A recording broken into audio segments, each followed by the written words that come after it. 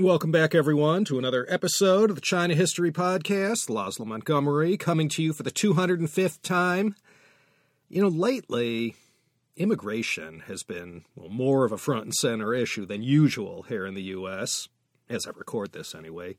For many of us who think these times we live in are so cold and heartless, historically, it's really sort of business as usual. A new chapter in an old story. We tend to view things through the prism of events that happen in our own lifetime, or maybe as far back as the generation before us. That's the history most familiar to us. But history has been repeating and rhyming for as long as it's been recorded. And so, I wanted to tell you a story from the annals of Chinese-American history. It takes place during the Exclusion years, 1882 to 1943. The backstory for these times have been told and retold in past CHP episodes. This tale had a twist to it that sort of appealed to me. That is, the story took place in a rather obscure part of a state that, usually doesn't get the top billing it deserves when discussing Chinese-American history. That's right. I'm talking about the Beaver State, the 9th biggest state in the country, admitted to the Union on Valentine's Day, 1859, the state of Oregon. But our story doesn't take place in the Chinatown of Portland or anywhere near the Pacific coast. No, this one takes place 260 miles to the east in that geographic slice of Oregon sandwiched in between the Umatilla and Malheur National Forests. The closest city that may come to mind round those parts isn't even in Oregon. It's Walla Walla, Washington. Baseball fans might have heard of that place. It's a 3-hour drive to the north from where our story takes place, about a 30-hour drive to Kalamazoo. The locus of this episode is the town of John Day, Oregon. John Day was an American trapper and hunter who made a name for himself during his years up in the Pacific Northwest, that is, Oregon, Washington, Idaho, western Montana, and southern British Columbia, Canada. Now, for someone not terribly well known, he sure had a lot of places named after him. Most famous would be the John Day River, the third longest free-flowing river in the lower 48 states. It's a tributary of the Columbia. Free-flowing, that means nothing gets in its way, no dams or anything. There's also Dayville, Oregon, 31 miles to the west, and Dayville isn't too far from the John Day Fossil Beds National Monument on the John Day Highway. You can't miss it. Some of you may recall CHP-194, the episode on the history of Toi Son and U.S. immigration. Now, the two men I wanted to focus on today came from there. And no surprise. In the early days, the Toi Son Chinese comprised the largest majority, by far, of the Chinese diaspora who came to the U.S. Today's heroes are Mr. Ing He and Mr. Long An, or Liang Guangrong in Mandarin. Ing He's gravestone says his name was Wu Yunian, and he was born Qing Tongzhi Yuannian, that is, during the first year of the Qing dynasty Tongzhi Emperor's reign, or 1863, in Xiaping village. These two men, Ing He and Long An, they had a rather special story, and thanks to the love and efforts of a whole bunch of Oregonians committed to preserving their legacy, a lot of this tale is well documented. So let's relive the experience of these two Toi Son immigrants and how together they built their American dream. Not on Mott Street, not on Grant Street or Alameda Street. They did it out in eastern Oregon, in a town I'm betting most of you had never heard of prior to just now. Let's look at Ing He. His story about how he ended up on a steamer to Gold Mountain is as unspectacular as 19th century Chinese immigration stories go. Like almost everyone else, he followed in the footsteps of some male relatives who probably left in the aftermath of the horrors of the Taiping Rebellion and all the other natural and man-made disasters that struck southern China in the 1860s and 1870s. These male relatives or uncles of Ing He, as the legend has it, were also under suspicion by the Qing authorities for their alleged anti-Manchu activities. Whatever the case may be, they blazed the familiar trail, worked in mining and railroads, established themselves in the United States, and when they had cash flow, they wrote back to the village in Toi Son and said it was safe for others to follow. Sometime in the early 1880s, when anti-Chinese rhetoric was reaching a crescendo and the Chinese Exclusion Act was becoming reality, Ing He and his father headed towards the U.S. West Coast and then on to Walla Walla, Washington, where these 5 uncles had set themselves up. Ing He and his father started their American adventure in 1883. How they managed to slip through the exclusion net, it's hard to say. One theory has it they probably entered the country in Port Townsend, north of Seattle. Word on the street was that this port of entry was a lot more lax than dealing with the federal authorities down in the big cities. It had been just shy of 80 years since Lewis and Clark had passed through those parts, but it was still very much a frontier and all that entailed. Whether Ing He got to Walla Walla by this way or not, it's hard to say for sure. Canada had also become a reliable launching pad for a future life in America, and there were plenty of Toi Son operatives who were in the business of sneaking prospective Americans into the country. Everyone knows all about the California gold rush that began in 1849, Sutter's Mill. They had their own gold rush in both East and West Oregon that happened the same time, 1850s. In 1855, they had a big one in Idaho, too. The whole Pacific Northwest, in fact. Mid-19th century, you could say lots of gold mining going on. And because of this dynamic, a lot of the early infrastructure that came to those parts and opened it up and networked that land with the states east of there came about primarily as a result of gold mining. And this infrastructure gave a lot of these frontier regions enough traction to reach critical mass and become full-fledged communities. Now, the quarter century, lasting from 1860 to 1885, those were the peak years for Chinese settlement in Oregon. California, that was a crowded and very mature market to try and make one's fortune. Oregon, the next state to the north, now that place presented all kinds of opportunities. Portland and Seattle were thriving, but the eastern third of Oregon, that was still some rough country. There was also a safe amount of distance between these parts and the worst of the anti-Chinese violence that was happening in all the Chinatowns of the coastal cities. That isn't to say Eastern Oregon was a safe place for Chinese. It wasn't. The stories of lynchings, massacres, and random acts of murder and other forms of violence were common in these still largely lawless places. A favorite pastime for some of the locals was to get all liquored up and ride out to the closest Chinatown or Chinese mining village and shoot the place up. Countless unmarked graves are scattered over the whole Pacific Northwest of the United States of mostly Toi Son immigrants and laborers. Random acts of violence, wrong place, wrong time. They never made it back to Guangdong. In the most extreme case from the history books, over in Hell's Canyon on the Snake River, the border of Oregon and Idaho, that's the northeast corner of Oregon. In the Wallowa-Whitman National Forest, there's a monument to a massacre of 34 Chinese miners, minding their own business, panning for gold in these remote parts. Some ruffians came upon them and shot them all in cold blood, every single one of them. And like with the case of Vincent Chin up in Detroit in June 1982, nothing happened to the killers. They got off easy. The monument that marks the spot of the massacre says, 1887年30多名金矿华工在此惨遭杀戮，至今无人入罪.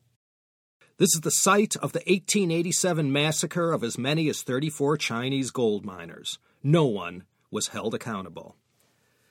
In a well-worn path followed by many immigrants to this country, including my own family, Ing He ended up wherever he had the safety net of a family. In his case, that was out in Walla Walla. And I guess you could say that pretty much sealed his fate as far as where he was destined to carve out a life. Now, thanks to Walla Walla's relative central location to where all the mining operations were happening in the Pacific Northwest, it was quite a boomtown back in the 1800s.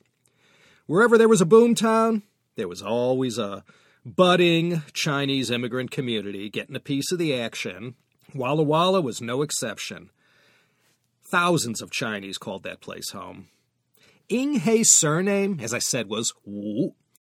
Now that Wu surname in Cantonese was pronounced Ng, N-G. No vowels to help you out with that surname. And for that reason, here in the land of the free, home of the brave, most people with this surname in the American dialect, well, they just became Ings. And there were plenty of Ings spread out all over late 19th century Washington and Oregon. Although these Ings already in the U.S. weren't blood relatives, technically Ing Hei could claim he was from the same clan. Chinese immigrants tended to separate themselves into these kinds of sub-communities, and if you couldn't find anyone with the same surname, the next best thing was to have come from the same village. It created a bond where nothing existed before. And in these faraway places, with so many people inherently hostile to Asian immigrants, there was strength and support in numbers, so they all hung out with their own. Ing Hei, from about 1883 to 1887, he did the whole full-course meal of coolie, bitter labor. That's where we get the word coolie. He did it all. This thirst for Chinese labor out in Oregon and Idaho and in Washington was almost insatiable. Even during the dark days of the 1870s, when a lot of Americans were hating on the Chinese, in the Pacific Northwest, well, they couldn't do without them, so they were quite welcome. Suddenly one day, Ing Hei's father said he had had enough, and he was going to cash out and return to China. Now, we'll never know why, but in 1887, after his father had left, Ing Hei decided to bid his Walla Walla uncles a fond adieu, and south he went in the direction of another thriving boomtown in eastern Oregon called Canyon City, the county seat of Grant County.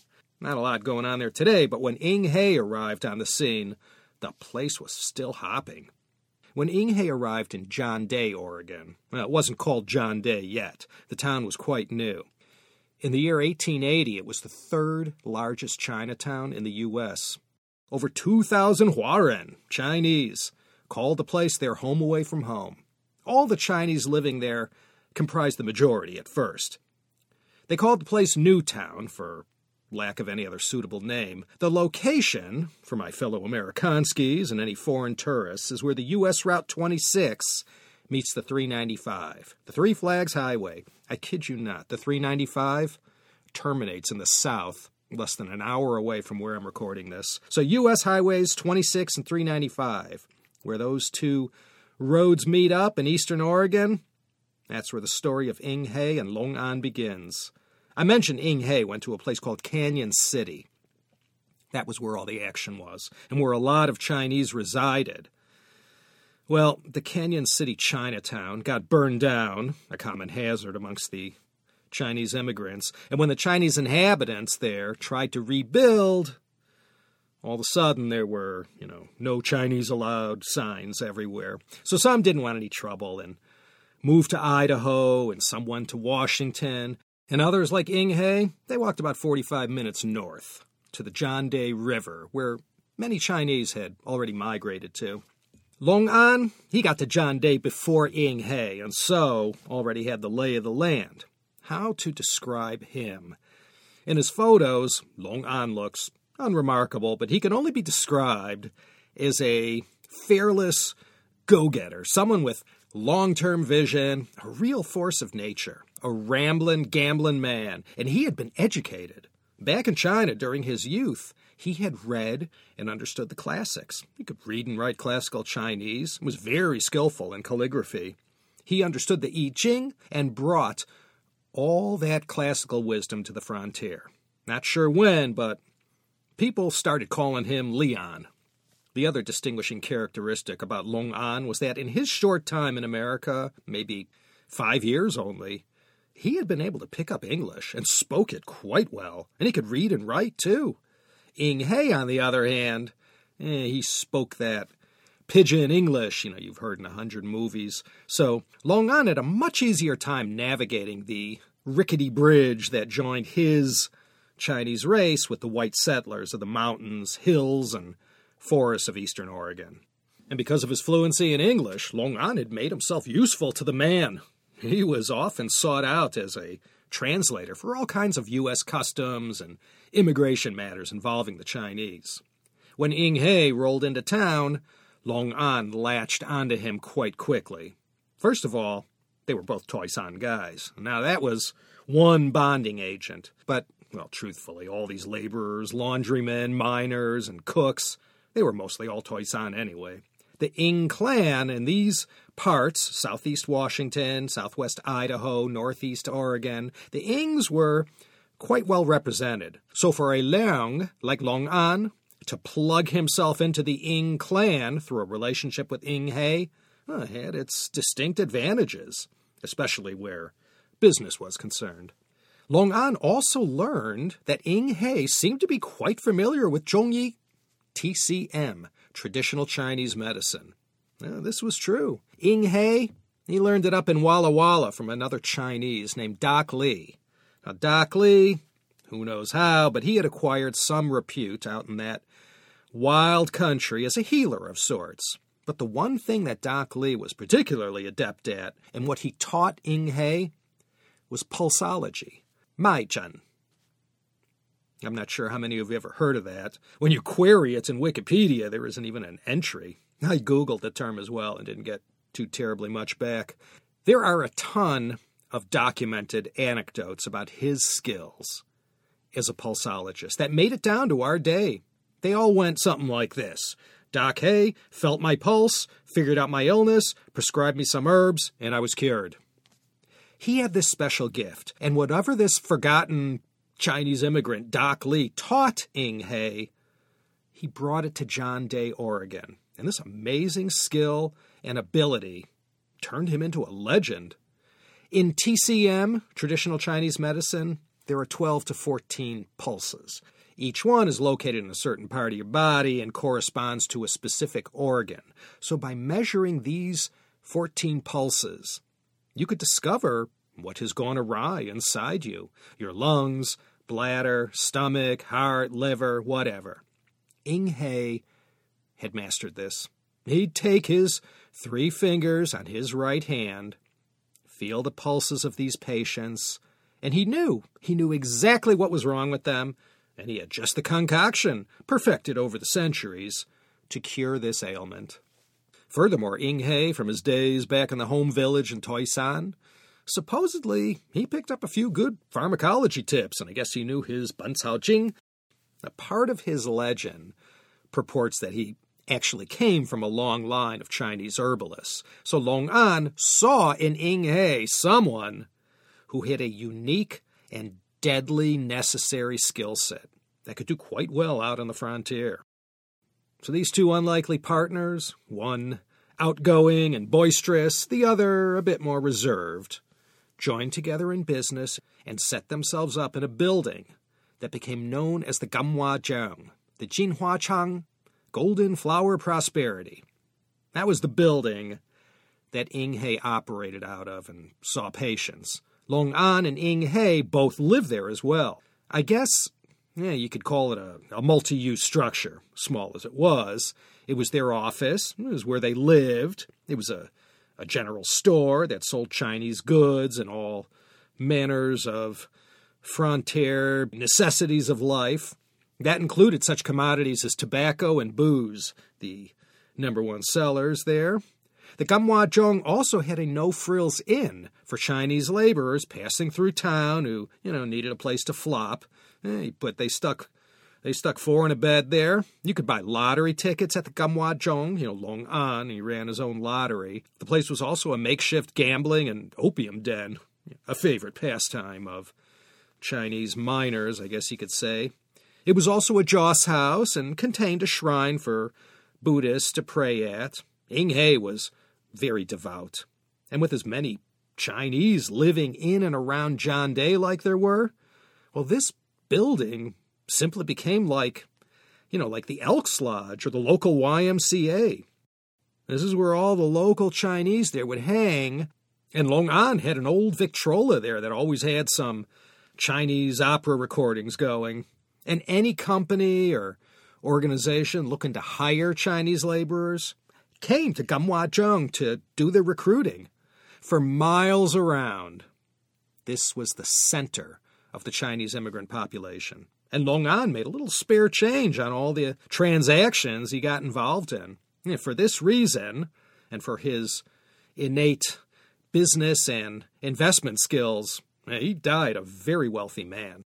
Now, the medical side of the business was quite lucrative. Most of these towns that sprang up during the second half of the 19th century didn't have the luxury of their own town doctor. So if you got sick or injured, you were on your own. But the town of John Day had Doc Hay. In time, his abilities to cure patients using these, in the eyes of the people there, these unfamiliar but effective Chinese folk remedies, achieved quite a bit of renown out in Eastern Oregon. Advanced medicine, as we know it today, is, if you follow the timeline going back to Hippocrates, that's a fairly recent phenomenon. Even in my own children's lifetime, medicine has come such a long way. But prior to the 20th century, in Ing Hei's time, let's say, medicine and surgery were still pretty backward and horrific. Now, I'm not saying being a doctor was a blue-collar job, but, it required a lot of experience and skill because there simply wasn't enough known at that time. So many things we take for granted, like, sterilization, for example. Nobody knew about that, on the frontier at least. So when you got sick back then, or worse, injured, or had some kind of an infection, Western medicine didn't have such a great track record. And if it was something that required you to go under the knife, that was practically a death sentence in and of itself.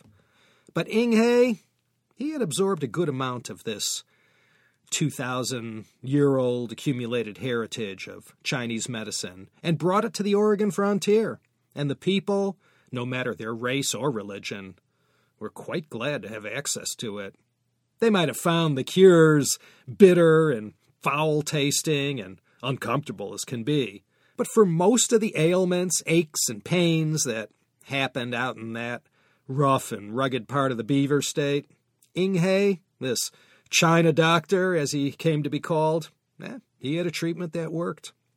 His friend and partner, Long An, was a major macher in the Seiyup Association. You remember the Seiyup from that Toi Son episode? The Si, the 4 contiguous counties of Xinhui, Taishan, Kaiping, and Enping. This Seiyup Association, or Tong, it served the same purpose out in those parts of Eastern Oregon that the Tongs of any Chinatown did. So he was always being sought out and was a giant fish in what was a relatively small pond compared to San Fran and other urban Chinatowns. So when we think of the Chinese immigration experience and how gold was the driving force behind its early history, 1850s to the 1880s, those were the boom years. Gold mines, the railroads, the connecting of America. About halfway into the 1880s, though, came the bust.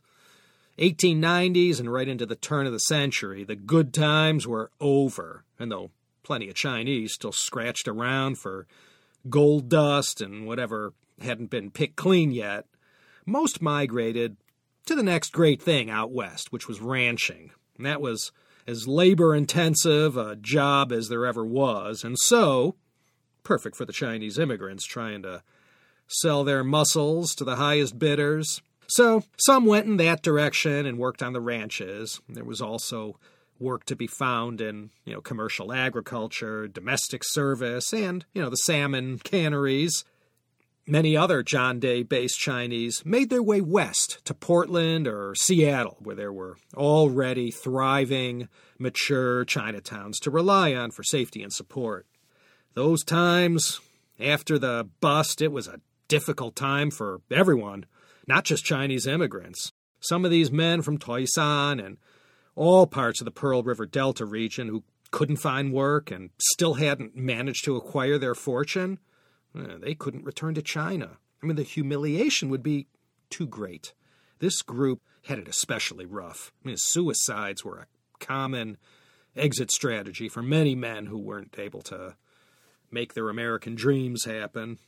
Over in John Day at the Gamwajong, Long An and Ing He saw firsthand how the numbers in this once thriving Chinese community began slowly melting away.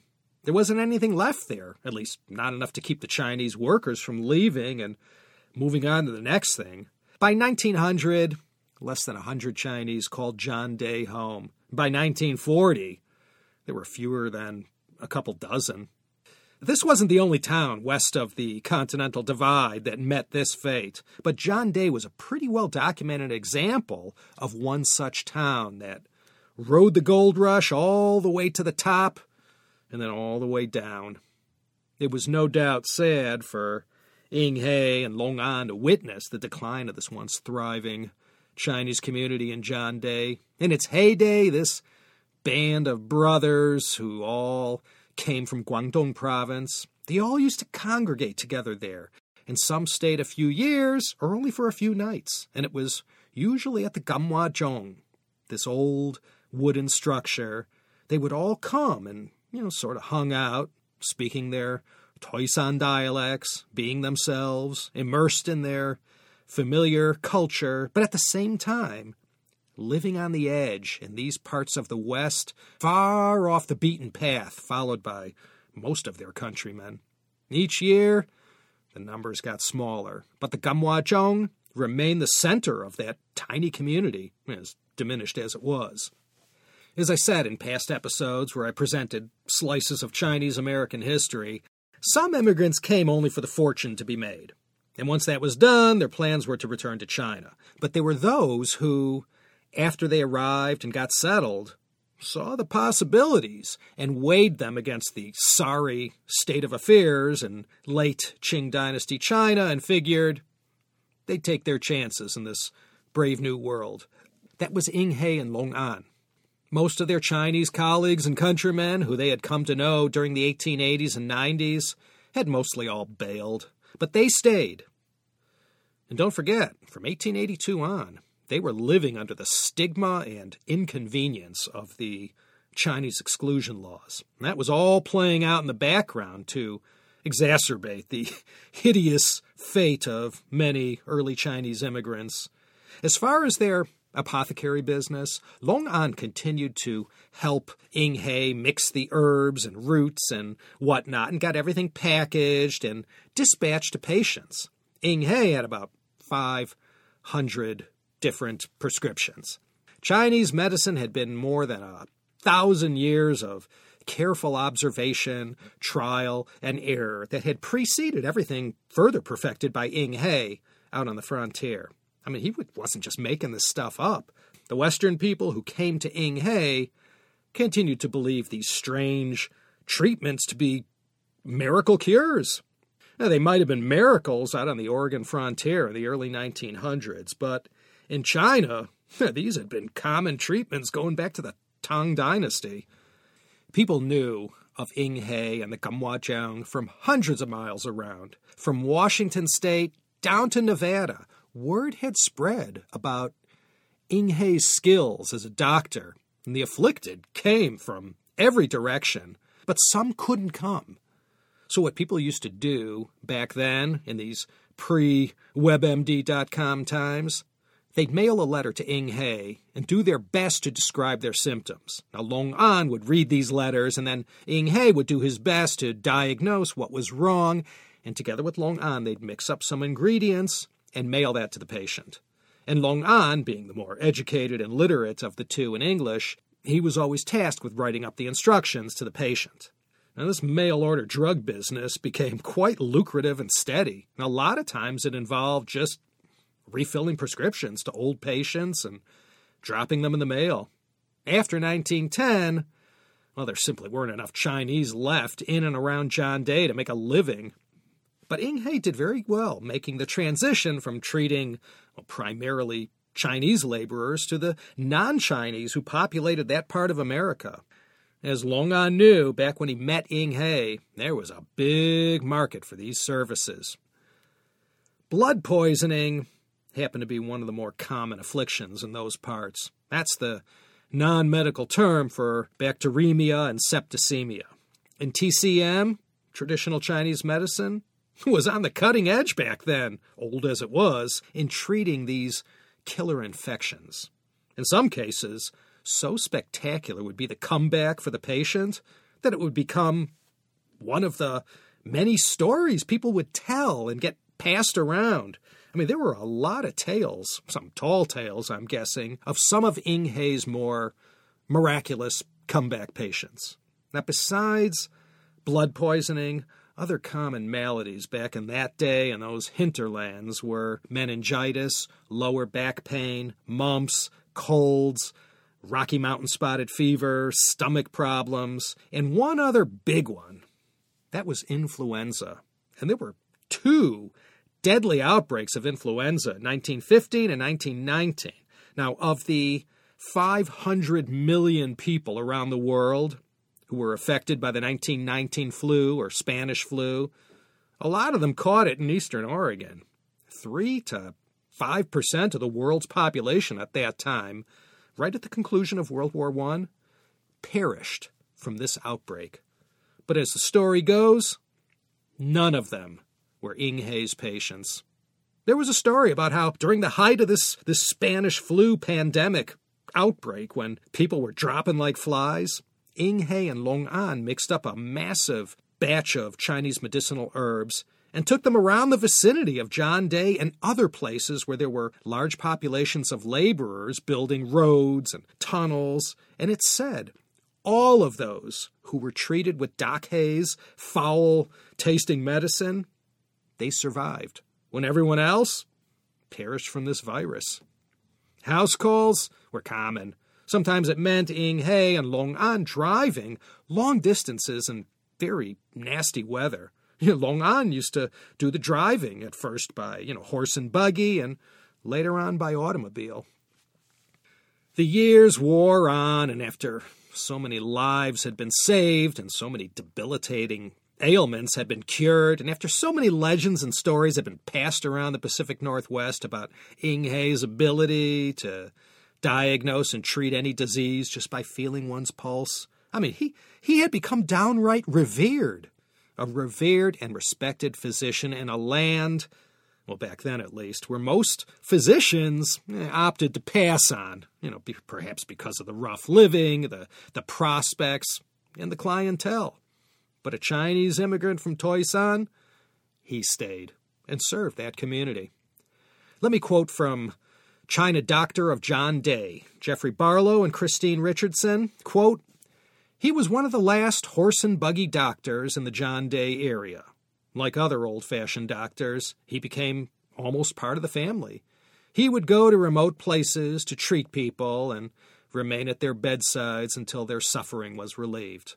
Unlike many old-time doctors, he could cure many fatal illnesses. He truly embodied the ideal of the immigrant who had come to stay.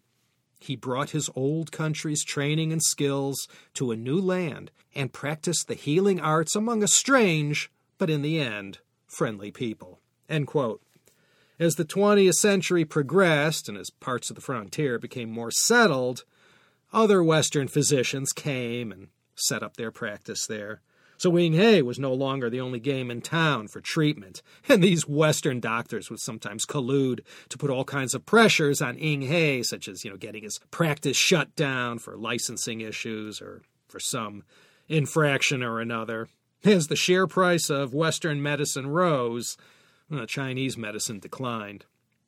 He continued to operate out of the Gamhuazhong building. That was Long An and Ing He's Googleplex, all in one campus. Long An managed his whole business empire from there, his investments and stocks and bonds. He had real estate holdings throughout the Pacific Northwest, including in British Columbia. He bought patents for all kinds of devices and gadgets, and as soon as the car became king in America, he opened up the first auto dealership in eastern Oregon, and it doubled as an old-fashioned filling station, too, and it was called the Tourist Garage.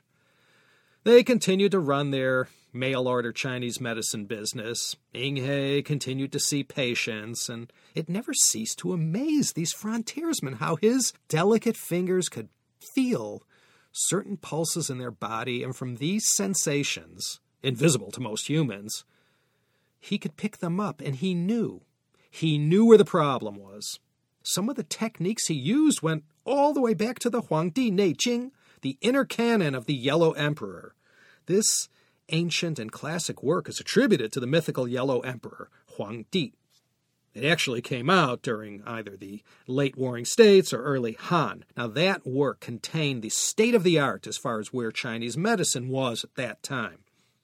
The Huangdi Neijing was the first, or one of the first works, to break from the unscientific beliefs about what caused disease, and instead used careful observation and other more scientific methods to diagnose an illness. Here in this Huangdi Neijing, it stated, everything about the body is all related to the yin, yang, qi, and the wuxing, the 5 elements: wood, fire, earth, metal, water. Yeah, Ing He brought this knowledge and expertise from the heartland of ancient China to the mountains and valleys of eastern Oregon in the late 1800s and into the 1900s. Because of the whole history of early Chinese immigration, the way it all panned out with labor driving the whole process, and then the exclusion laws kicking in when they did, well, the ratio of Chinese men to women in the U.S. was quite unfavorable to a bachelor trying to get hooked up with a Chinese wife. So this created an entire subculture among these men about, how they coped with it. Long An, despite the huge frown on American society's face about the mixing of the races, crossed over all the time and enjoyed relationships with Caucasian women.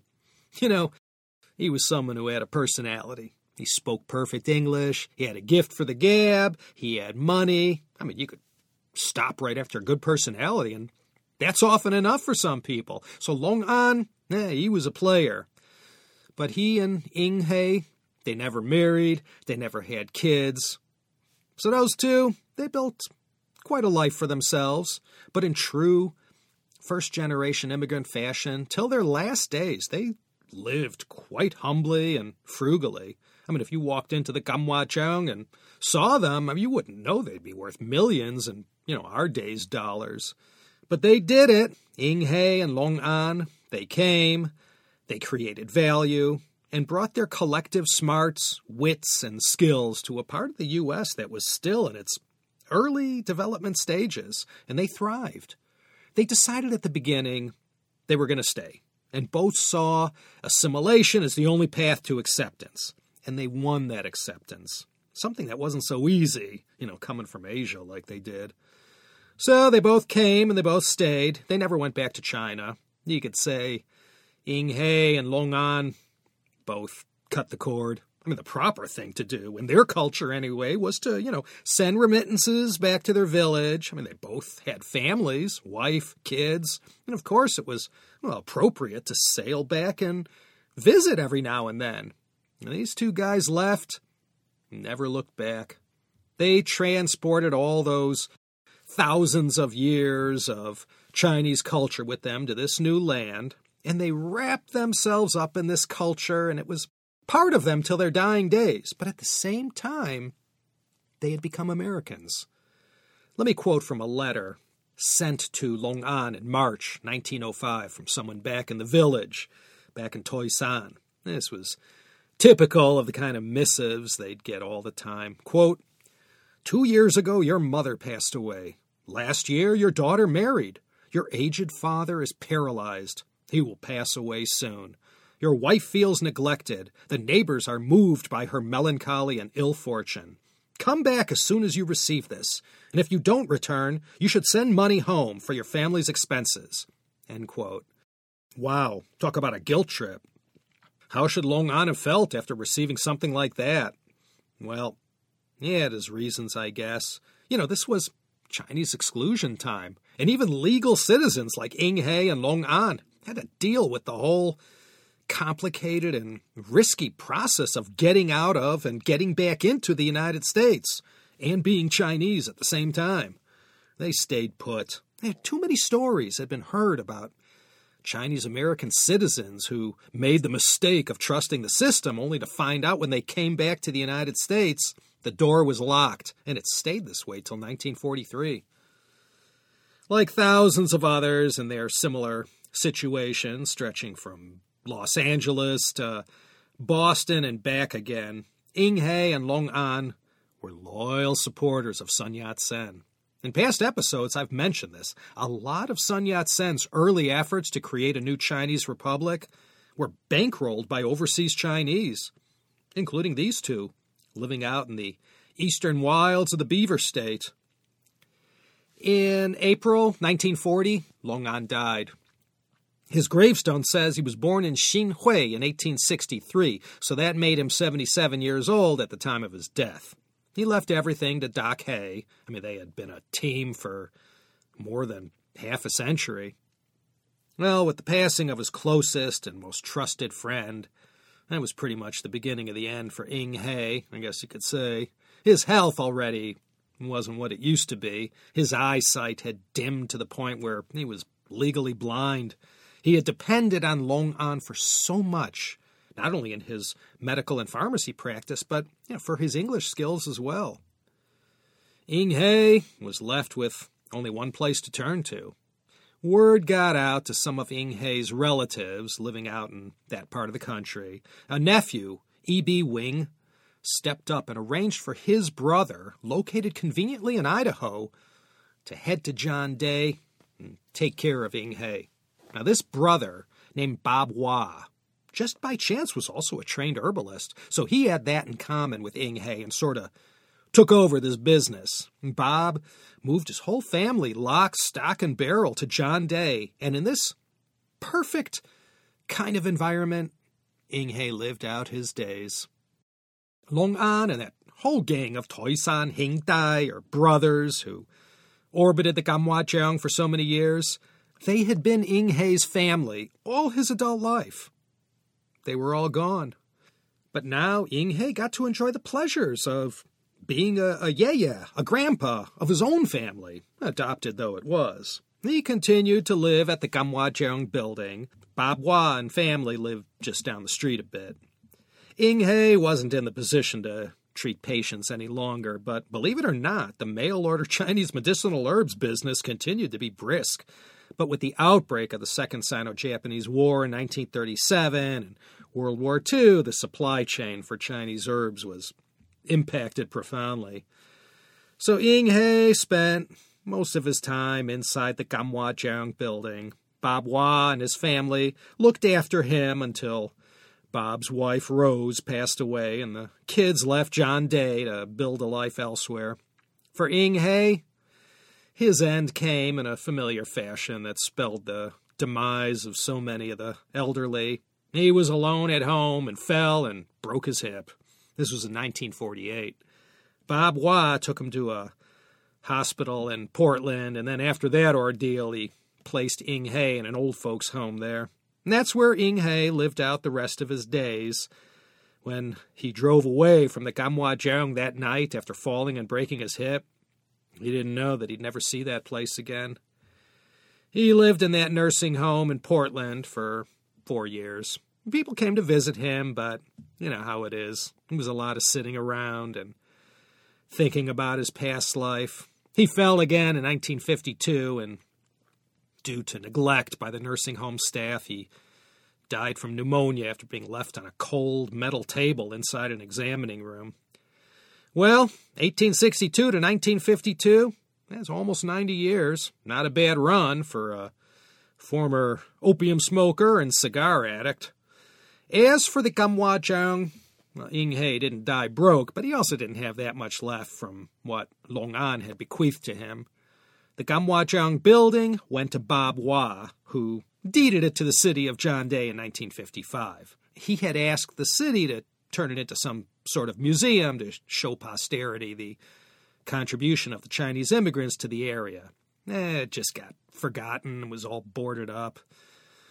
Well, Bob passed away in 1966. His second wife, who got to claim the dubious distinction of being John Day's last Chinese resident, moved away to San Francisco. And that was the end of that. The building became one of those familiar eyesores we've all seen in some of our towns and cities, and people wondered, who owns that place? Well, one day in 1967, someone in the city of John Day chanced upon some documents that showed that, in fact, the city owned the Gamwajiang. So a whole bunch of good people and local organizations mobilized and went inside, and no kidding, everything was just as Ing He had left it in 1948 when Bob Wah drove him to the hospital in Portland to get his hip treated.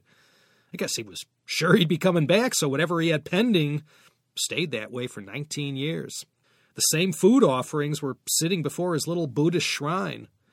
So everything inside was studied, photographed, cataloged, and lovingly and painstakingly put back together by a whole big group of lovers of Oregon history who have demonstrated the most heartfelt and loyal commitment to preserving this amazing legacy of Ing He, Long An, and all the other Chinese immigrants who were part of this amazing story.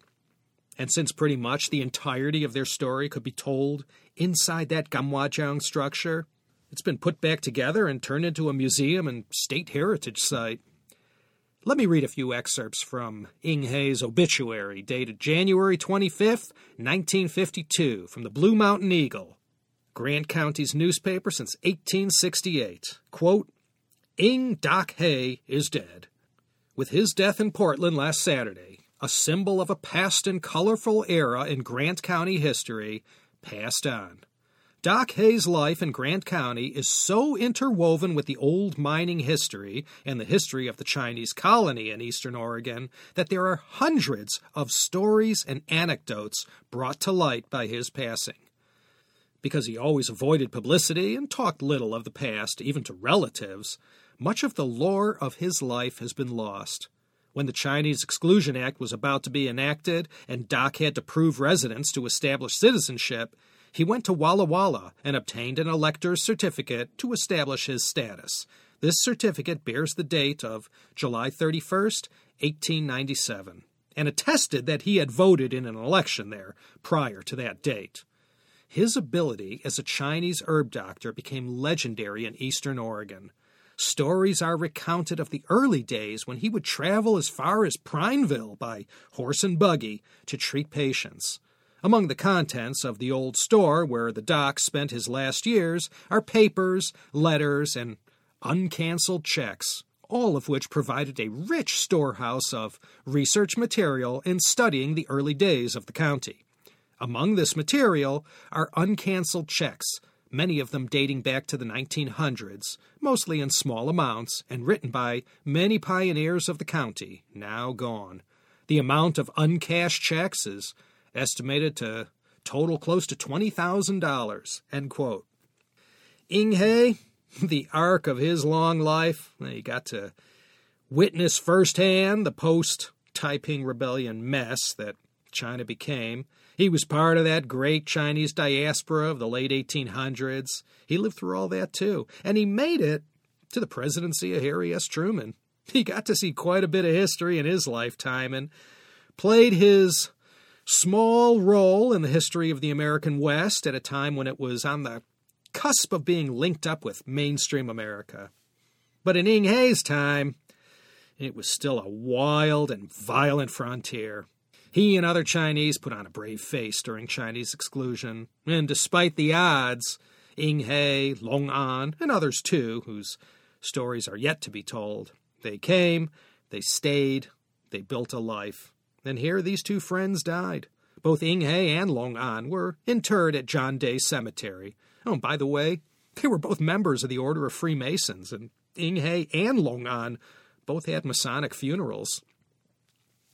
The primary source for this episode was written by the late Dr. Jeffrey Barlow and his wife and partner, Christine Richardson. The book is called China Doctor of John Day. I found it online at Half Price Books. You can order it from the Gamwajiang Museum website, too. I'll have all those links on my webpage, as usual, I might add. If you Google Dak He or Gamwajiang, there are actually a lot of videos and whatnot that take you inside and explain a lot of interesting stuff about these two guys and the times they lived in. The Gamhwajong building got itself written into the National Register of Historic Places in 1973. And then 32 years later, in 2005, it was designated a National Historic Landmark.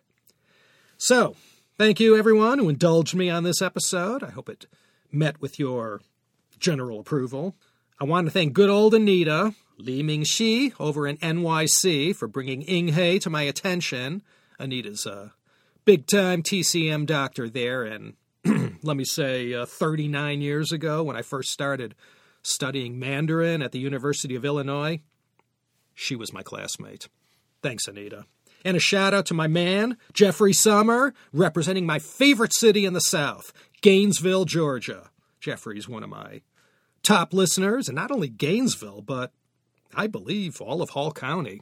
Jeffrey Summer, a loyal CHP listener. Thanks, Jeffrey.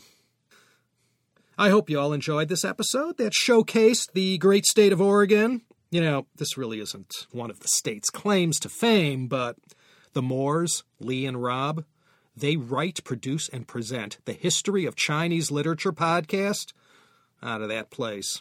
You know who else? Yeah, the Elvis and Beatles combined of history podcasters. Dan Carlin, Beaver State. And this isn't for certain, but it might possibly be the future home of Laszlo Montgomery, as retirement is not too far away. If that state was good enough for Ing He and Long An, yeah, it's certainly good enough for the likes of me.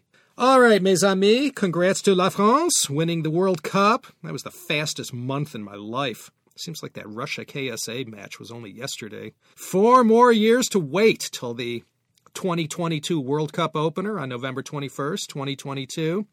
Thanks for stopping by, everyone. Trust me when I say there's more where this came from, coming your way sooner or later.